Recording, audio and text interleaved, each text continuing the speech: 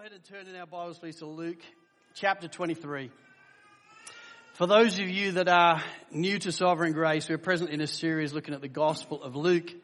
This is a gospel that is written by a doctor, a physician, and he has given his life really to compiling a narrative on all the things of Jesus.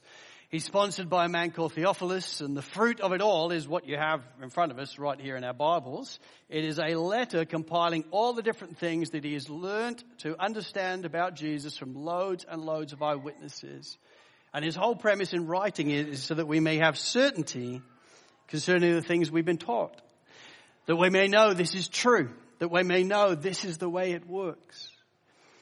And as he's taught us through this gospel, we now arrive at the scene where it has been leaning all along, namely the cross. So let's read together Luke chapter 23. For our guests, we also have it on the screen in front of us. We're going to read from verse 26 through to 34. And as they led him away, they seized one Simon of Cyrene, who was coming in from the country, and laid him on the cross, to carry it behind Jesus. And there followed him a great multitude of the people and of women who were mourning and lamenting for him. But turning to them, Jesus said, "Daughters of Jerusalem, do not weep for me, but weep for yourselves and for your children. For behold, the days are coming where they will say, blessed are the barren of the wombs that never bore, and the breasts that never nursed. Then they will begin to say to the mountains, fall on us, and to the hills, cover us. For if they do these things when the wood is green, what will happen when it is dry?" Two others who were criminals were led away to be put to death with him. And when they came to the place that is called the Skull, there they crucified him and the criminals, one on his right and one on his left. And Jesus said, "Father, forgive them, for they know not what they do." And they cast lots to divide his garments. Let's pray. Lord, as we gather around your word this morning, we are on holy ground. This is the moment where you would give your life as a ransom for many. Lord, it can be familiar to many of us in the room, but I pray that it would be eerily unfamiliar today. As we walk with you in your final hours, oh Lord, would you open our eyes to behold the glories of what is written here? Would you help us see that this isn't just for everyone? This is for us. Every single individual in this room, in this moment. Lord, speak to us by your grace. In Jesus' name, amen. You know, as we walk with Jesus here on the Via Dolorosa, which literally translates as the road of sorrows, there is no doubt that Jesus has already suffered so many things. Just the night before, we see him in Gethsemane as he contemplated what it would mean for him, the Holy One, to bear away our sin. And we learn in that verse that his soul became sorrowful even unto death. William Lane in his commentary says, Jesus came to be with the Father for one final interlude before his betrayal, but found hell rather than heaven open before him, and he staggered. Just the night before this scene took place, Jesus then is in the Garden of Gethsemane. He is sweating so much it is like drops of blood falling from his mind. He is distressed in his soul to the point where he actually falls over. Staggering. Why? Because hell, not heaven, open up before him in this moment. He then comes out of the garden and he is betrayed into the hands of the chief priests and the scribes. He is turned over to Caiaphas and he undergoes a religious trial. And it's a religious trial in which he is struck around the face and then subjected to a series of blows from the temple guards as they blindfold him and spit on him and begin to strike him, asking him to prophesy. Who was it that just struck you? He's then handed over to a political trial to Herod. Another joke of a trial as he spends time in an unjust courtroom that would conclude with him being scourged. A horrendous suffering that Brendan outlined for us last week. To be scourged, you would have a flagellum whip start to be whipping you. So flagellum whip is made out of leather, and they'd put bits of bone and metal in it, and it was designed deliberately so that when you're whipped by it, it would pull flesh back with it and effectively destroy you. Eusebius, Greek historian at the time, tells of martyrs who were torn by scourges down to the deep-seated veins and arteries, so that the hidden contents of the recesses of their bodies, their entrails and organs, were exposed to sight. This had been prophesied about Jesus hundreds of years earlier. In Isaiah 52 verse 14, it says, his appearance was so marred beyond human resemblance, and his form beyond that of the children of mankind. Hundreds of years before, it was prophesied that there would be a time to come in a Messiah's life where his resemblance would be totally deformed. That's what happened as Jesus was scourged. And then finally, once the Roman soldiers' fun had concluded, they presented Jesus as the coming king. His brow was placed upon his brow a crown of thorns in a mocking tone. His bloodied body was covered in a purple robe, again in a mocking tone, and together they then led him out to crucify him. You know, he had already suffered so much before this scene that we look at today has even happened. And yet in reality, his suffering has only just begun. And yet, my friends, as we walk along the Via Dolorosa today, the road of sorrows, we find ourselves coming face to face with a most staggering scene of forgiveness, do we not? It's something written for us to help us understand just how incredible and glorious Jesus really is. It is a startling scene of forgiveness. So I have 2 points this morning. Number one, the startling scene attended. I want us to walk along this road of sorrows with Jesus. I want us to smell the air. I want us to experience what he's experiencing around him. And then number two, the startling scene applied. Because I want us to understand it does apply. And I really come to this with one hope. And it's the hope that we'd all realize this morning that this cry of forgiveness to which all this leads isn't just for the world. It's not just this blob of people out there. But it's really personal. And it's for you. And it's for me. 2 points then. Number one, the startling scene attended. It is customary, it always was, for the condemned criminal to have the cross placed upon their back, or at least the crossbar of the cross, which itself weighed 100 pounds. They would carry it themselves all the way to the skull, or Golgotha as we know it today, where they would be crucified. And it is evident then, as Jesus, having no exceptions to him, as he starts out this journey, he is in fact carrying his own cross. And yet it would appear he has become so weakened by the beating and the scourging that he can't carry it anymore. The concern for the soldiers in this moment is he might die right here on the Via Dolorosa. We may not make it to there. So what are they going to do? Well, their answer comes in the form of one very surprised North African man from the city of Cyrene, the place that is now modern-day Libya. And this is what we read about him, because this is one startled Cyrenian that we read about. Verse 26. And as they led him away, they seized one Simon of Cyrene, who was coming in from the country, and laid on him the cross to carry it behind Jesus. Oh, my friends, get in the scene. Imagine the scene. What a startled moment this must have been for Simon. Simon, it would appear, is likely a Cyrenian Jew who's come in for the Passover. People would come in from all around. All the Jews would gather in Jerusalem for the Passover. It says here that he came in from the country. For all we know, he may still be settling into Jerusalem in this moment. But now as he's passing through, the Roman centurions see him. You! Come here! And now he finds himself in the most horrendous of unfolding of dramas as he involuntarily is forced to join in this procession. So imagine the scene. Jesus is leading the line in a weakened state. The way it would work is you would have 4 Roman soldiers surrounding you. You just stand in the middle of effectively a box. Jesus is leading the line, it says, and behind him is now this dude, Simon. Imagine the scene. He is bent over double with now a cross on his back, following behind Jesus and the soldiers. What a startling scene this is. A startling scene as you see Jesus still moving forward, but even more startling as you see Simon behind him. And what is most startling about it, I think, is the reality that Simon of Cyrene, just like would be true for each one of us, actually did deserve the cross. See, it's shocking, but that's the truth. See, the truth of the Bible as you read through this book, one of the things that's clear in God's word is that God actually made us. It was God that actually knitted you and me together in our mother's womb.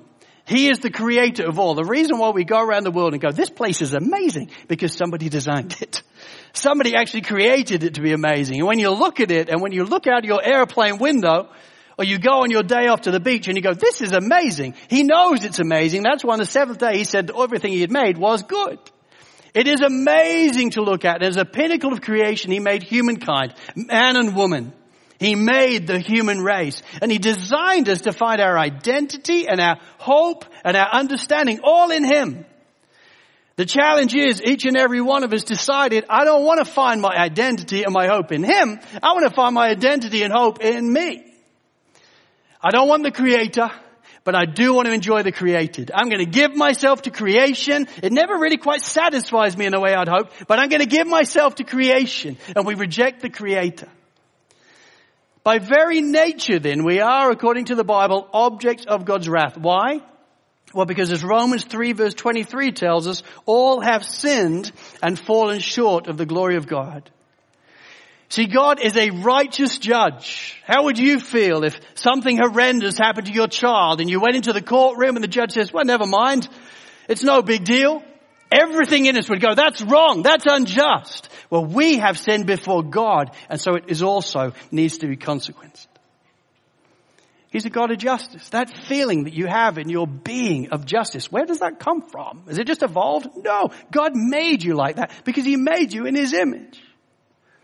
All have sinned and fallen short of the glory of God, and so ultimately we stand before the judge condemned. And the ultimate wages of that sin, Paul tells us in Romans 6, is death. Physical death, the reality that one day we will die, and also spiritual death, the reality that we will suffer the consequences of our sin before a righteous and holy God. Well, back then to the scene. Because what a wonderful and overwhelming, startling picture this is. Because what this is a picture of right here, I submit to you, is substitution. Simon deserves to die on the cross. Simon deserves death. Simon deserves to be cut off from God for all eternity. But there is one standing just in front of him whose name is Jesus, who is going to take his place. That's substitution. It's the staggering reality. This scene is filled with things that we are meant to notice. And this wonderful and incredible picture of substitution is one of them. What a startled Cyrenian this man is. And yet even more startled when he gets to the end of the road and the cross goes off him. And as he walks away, Jesus is nailed to it. He deserves it just like we do. But Jesus took it. You see right here then a startled Cyrenian in verse 26. And then as the story goes on, you see a startled group of mourners. Verse 27 through 31. It says, and there followed him a great multitude of the people and of women who were mourning and lamenting for him. But turning to them, Jesus said, daughters of Jerusalem, do not weep for me, but weep for yourselves and for your children. For behold, the days are coming when they will say, blessed are the barren and the wombs that never bore and the breasts that never nursed. Then they will begin to say to the mountains, fall on us, and to the hills, cover us. For if they do these things when the wood is green, what will happen when it is dry? Imagine the scene. Simon then is stooped and steady as he carries the cross. Jesus is faint and weak and moving them all forward. And all around them, if you were listening in this moment, is the steady din of mourning and wailing. See, this scene, this part of the scene is only recorded for us in Luke. It's only here in this gospel that you see this actually taking place. And the reason is because Luke is trying to bring out here something of the sympathy and sorrow that so many people felt for Jesus. And in particular, a whole group and multitude of women. See, there were still many people in Jerusalem at this point that did admire and care about Jesus. I mean, he has done so many good things, is he not? He's healed the sick and he's rebuked demons. There's so many people that would have been affected by the fruit of his labors. And here is a group of them following behind Jesus, weeping and wailing and mourning. Because we care about you. And we admire you. And this breaks our heart that this is happening. And so Jesus addresses them in love and care with a most startling message. As he turns to them and he says, do not weep for me, but weep for yourselves and for your children. And then he drives that gracious warning home with both a prophecy and a proverb. You know, it can be confusing when you first come upon it, but here's the reality. This is a warning of love and care from the Savior to those following him. It is an expression of his care and his mercy and his love for them. And his point is this: listen, I appreciate your weeping. I appreciate your mourning, but swap your weeping with repentance and faith. Because there is a time in coming when I will be returning and I will judge the living and the dead. You are an object of God's righteous wrath, but I came to seek and to save the lost. So stop weeping and start putting your faith in me as your Lord and Savior. That's his point when he says a time is coming when you will wish you never had children. When you wish you'd never brought people into the world, because you will start to see the righteous wrath of God poured out on them. They will be called blessed in that day, not to be actually somebody who has given birth. His point then all along is, I love you. I am for you. I've come to seek and save the lost. Put your faith in me and be reconciled to the Father. Through this prophetic word, then he warns of the coming judgment of God in creation. And then in the proverbial sense at the end, he basically says, listen, if people didn't believe in me when I was walking around, which is effectively the green of wood, then I dread to think what's going to happen after I'm gone. It's a warning to them. Ladies, I love you. I'm for you. Put away your weeping. Put on faith. Even now, Jesus is thinking of others. But then this scene crescendos with the startle of a cross and a cry. Verse 32 and 33. Two others who were criminals were led away to be put to death with him. And when they came to the place that is called the Skull, they crucified him and the criminals, one on his right and one on his left. My friends, this is staggering. This is the moment when Jesus gives his life as a ransom for many. It's so brief in the way Dr. Luke records it, but there is so much going on here. And it is startling. This is the King of Kings and Lord of Lords. This is the one who is supreme in all creation. This is the one who is supreme over the church. This is the one who is supreme in life, for the fullness of God dwells bodily in him. And now they crucify him. John Stott, in his wonderful book, The Cross of Christ, outlines what takes place for Jesus in this way. He says, when they reached the site of the crucifixion, he was again stripped naked. He was laid on the cross, and 6-inch nails were driven into his forearms, just above the wrist. His knees were twisted sideways so that the ankles could be nailed between the tibia and the Achilles tendon. He was lifted on the cross, which was then dropped into a socket in the ground. There he was left to hang in intense heat and unbearable thirst, exposed to the mockery and ridicule of the crowd. He hung in unthinkable pain for 6 hours, while his life slowly drained away. It was the height of pain and the depth of shame. And so it was. This was the height of pain and the depth of shame. As he hangs there in agony, and as the Father, even now, seeing his Son as becoming a curse for the world, starts to turn his face away. That's why it goes dark. Because the Father is now positioning in his righteous anger for our sin onto his Son. 2 criminals then were crucified on his right and to his left. Again, that was to fulfill a prophecy in Isaiah 53 verse 12. It says, and he was numbered with the transgressors. So he was. Hundreds of years before, it says this is how the Savior, the Messiah, the coming King would die. He would be numbered among the transgressors, and there he is with him with these criminals to the right and to the left. It is the height of pain and the depth of shame. And my friends, if there was ever a moment that you could understand the Savior thinking about himself, then surely this was it, don't you think? If there was ever a moment in his life where you just think, forget about everybody else, just get through it, then surely this would be the moment that you would pick on.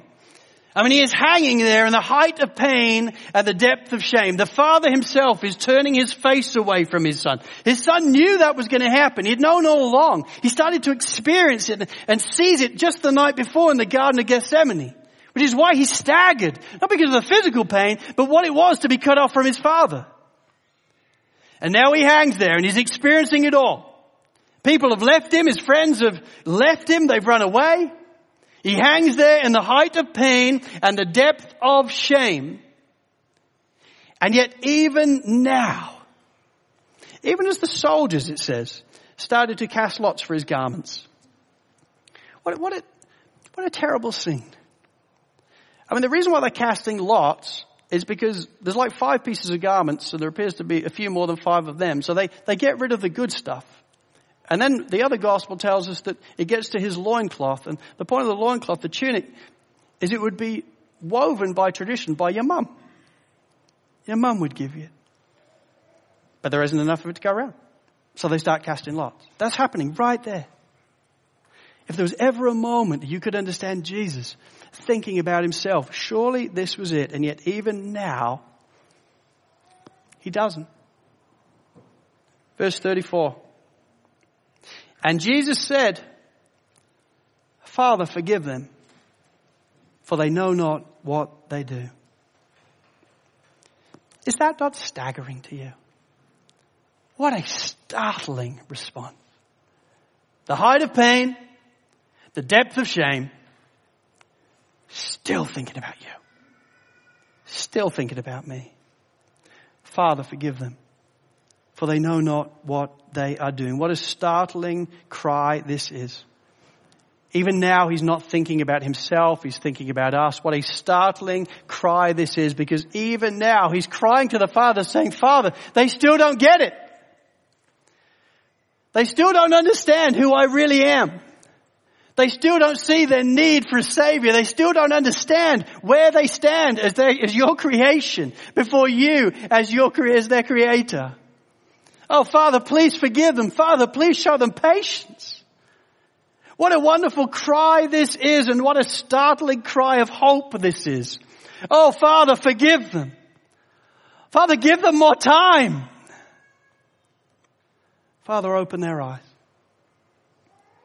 Well, in grace and mercy, as the story continues, that's exactly what happens. God the Father in his amazing grace does start to bring people to himself through the cross. We see it with the Roman centurion.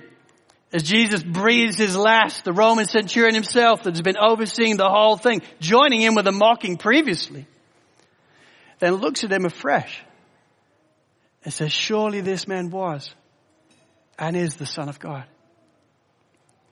As he realizes this is him and puts his faith in him, a life-changing moment for him. We see it with the thief on the cross, one of the men hanging next to him, as we'll see next week. Also likewise realizes this is him and responds with faith. And in that moment knows that heaven is going to be his home. And incredibly, it would appear as the story continues that the young man carrying in the cross, one Simon of Cyrene, would also go on to put his faith in Jesus Christ as his Lord and Savior.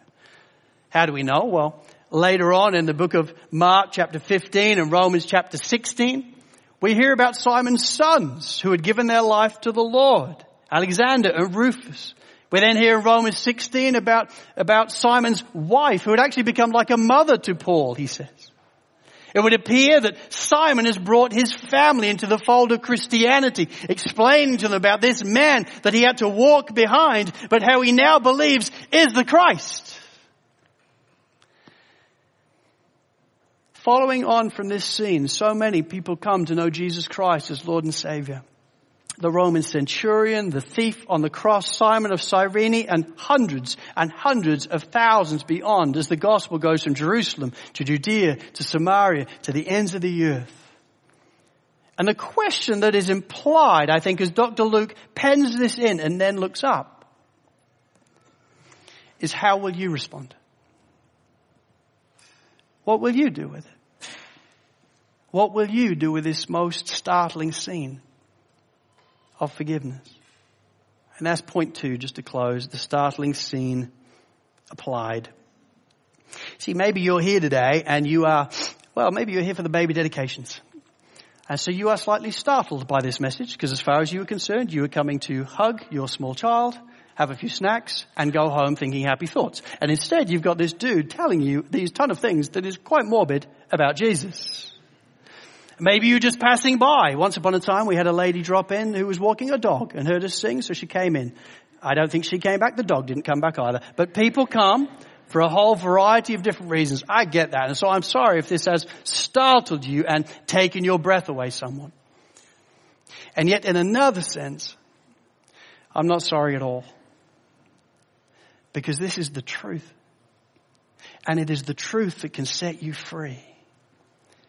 See, as I said before, the Bible's clear that God made us. It was God that knitted you together in your mother's womb. As we're all spending time going, about these little babies today. Understand, you were once that as well. And you were an object of God's favor, having been knitted together by Him.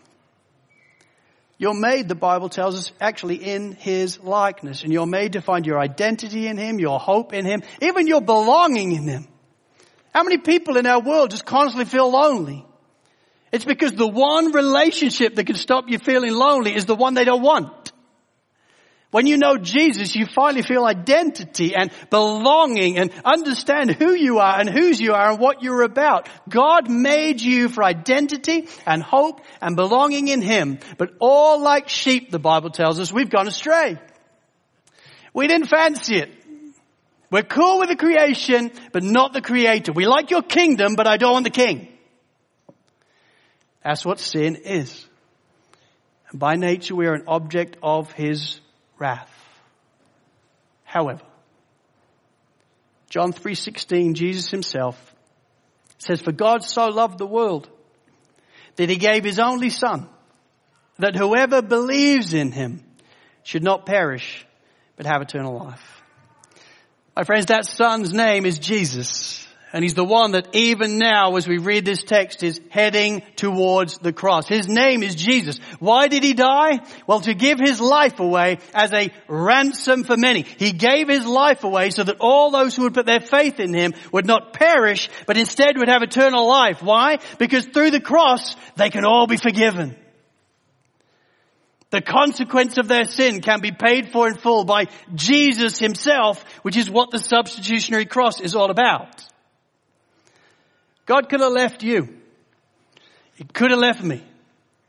Simon of Cyrene, and insert your name there, could have been hanging on the cross, moving forward, and Jesus could have stepped aside and said, "Hey, listen, it's not my problem, it's yours." That would have been perfectly legit. But Jesus doesn't. As Simon gets to the end, Jesus says, "Hey,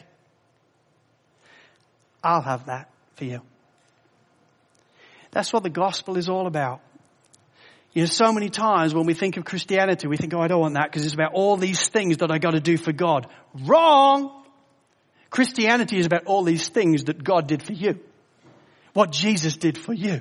How He gave His life away as a ransom for many. And in response, the Bible is clear. If you confess with your mouth that Jesus is Lord and believe in your heart that God raised Him from the dead, you will be saved. My friends, whatever you've done in your life, however far gone you perceive yourself to be, I want to encourage you. If you confess with your mouth that Jesus is Lord and you believe in your heart that He died and rose again for you, then boom, in a moment, you will be saved. That's how I got here too. I was 21 years old. unamazed by Jesus. But at 21 years old, this all started to make sense to me, and I'm like, I'm all in. I put my faith in Jesus Christ as my Lord and Savior. In that very moment, I knew for the first time what it meant to be forgiven. I knew for the first time what it meant to be adopted and have a relationship with God. And I knew for the first time that peace that surpasses all understanding, knowing when I die, heaven is my home. It's the glories of the gospel. And maybe today is your day. Brothers and sisters, if you confess with your mouth that Jesus is Lord and believe in your heart that God raised him from the dead, you will be saved. The Bible tells us in that moment when you do that, you will be washed as white as snow. Forgiven. Dealt with. Because Jesus paid it all in your place. Maybe you're here though today and you are already a Christian. And so you know, at least in your mind, that you are forgiven. That surely you have been forgiven, and yet if you're honest, maybe you're here today even as a Christian specifically and painfully aware of past sins. We all have skeletons in our closet, do we not? Sometimes it's things that many people know about. Sometimes it's things that no one knows about, but we know. Maybe it's things that happened 20 years ago in your life. Maybe it's things that happened 20 minutes ago in your life. And yet Satan tempts you to despair and tells you of the guilt within. He wants to remind you of who you really are. Well, my friends, if you have put your faith in Jesus Christ as your Lord and Savior, here's what I want to encourage you to do. When Satan tempts you to despair and tells you of the guilt within, upward you must look and see him there who made an end of all your sin. There is an adversary that is prowling around like a roaring lion that wants to bring you down. And one of the ways he wants to bring you down is by making you feel guilty and condemning you about things that happened in your past. Well, when that happens, you need to pull out your word that is a sword. Pull out Psalm 103 verse 12 that says, as far as the east is from the west, so far has he removed our transgressions from us. Pull out Romans 4 verse 7 to 8. Blessed are those whose lawless deeds are forgiven and whose sins are covered. For blessed is the man against whom the Lord will not count his sin. Amen? My friends, this is the way it works in the kingdom of God, which is why the Apostle Paul himself says there is therefore now no condemnation for those who are in Christ Jesus. Why? Because Jesus has paid it all. And so when Satan tempts you to despair and tells you of the guilt within, upward, you must look and see him there who made an end of all your sin. Past, present, and future, boom, it is gone. He has paid for it in full. There is nothing left for you to pay. He drank the cup of God's wrath to its full. It's done. And so as Corrie ten Boom once famously said, understanding that God has dealt with your sin and put it down a great pond, don't start fishing for it and pulling it out again. Let it go. It's dealt with. Jesus has paid it all. Oh, what a most startling scene of forgiveness this is. A scene that begins with Jesus making his way up the Via Dolorosa, having already suffered so much, and it's a scene that culminates with a cross and a cry. Father, forgive them, for they know not what they do. My friends, this isn't just for the world. This is for you and for me. This isn't just for a blob of nameless people. No, the one who knitted you together in your mother's womb is addressing you specifically, personally. My friends, would we then live in the good of all that we see? Jesus has paid it all. And when we put our faith in him as a Lord and Savior, our sins are removed as far as the east is from the west. It's the scandal of grace, but it is his offer to you. Let's pray.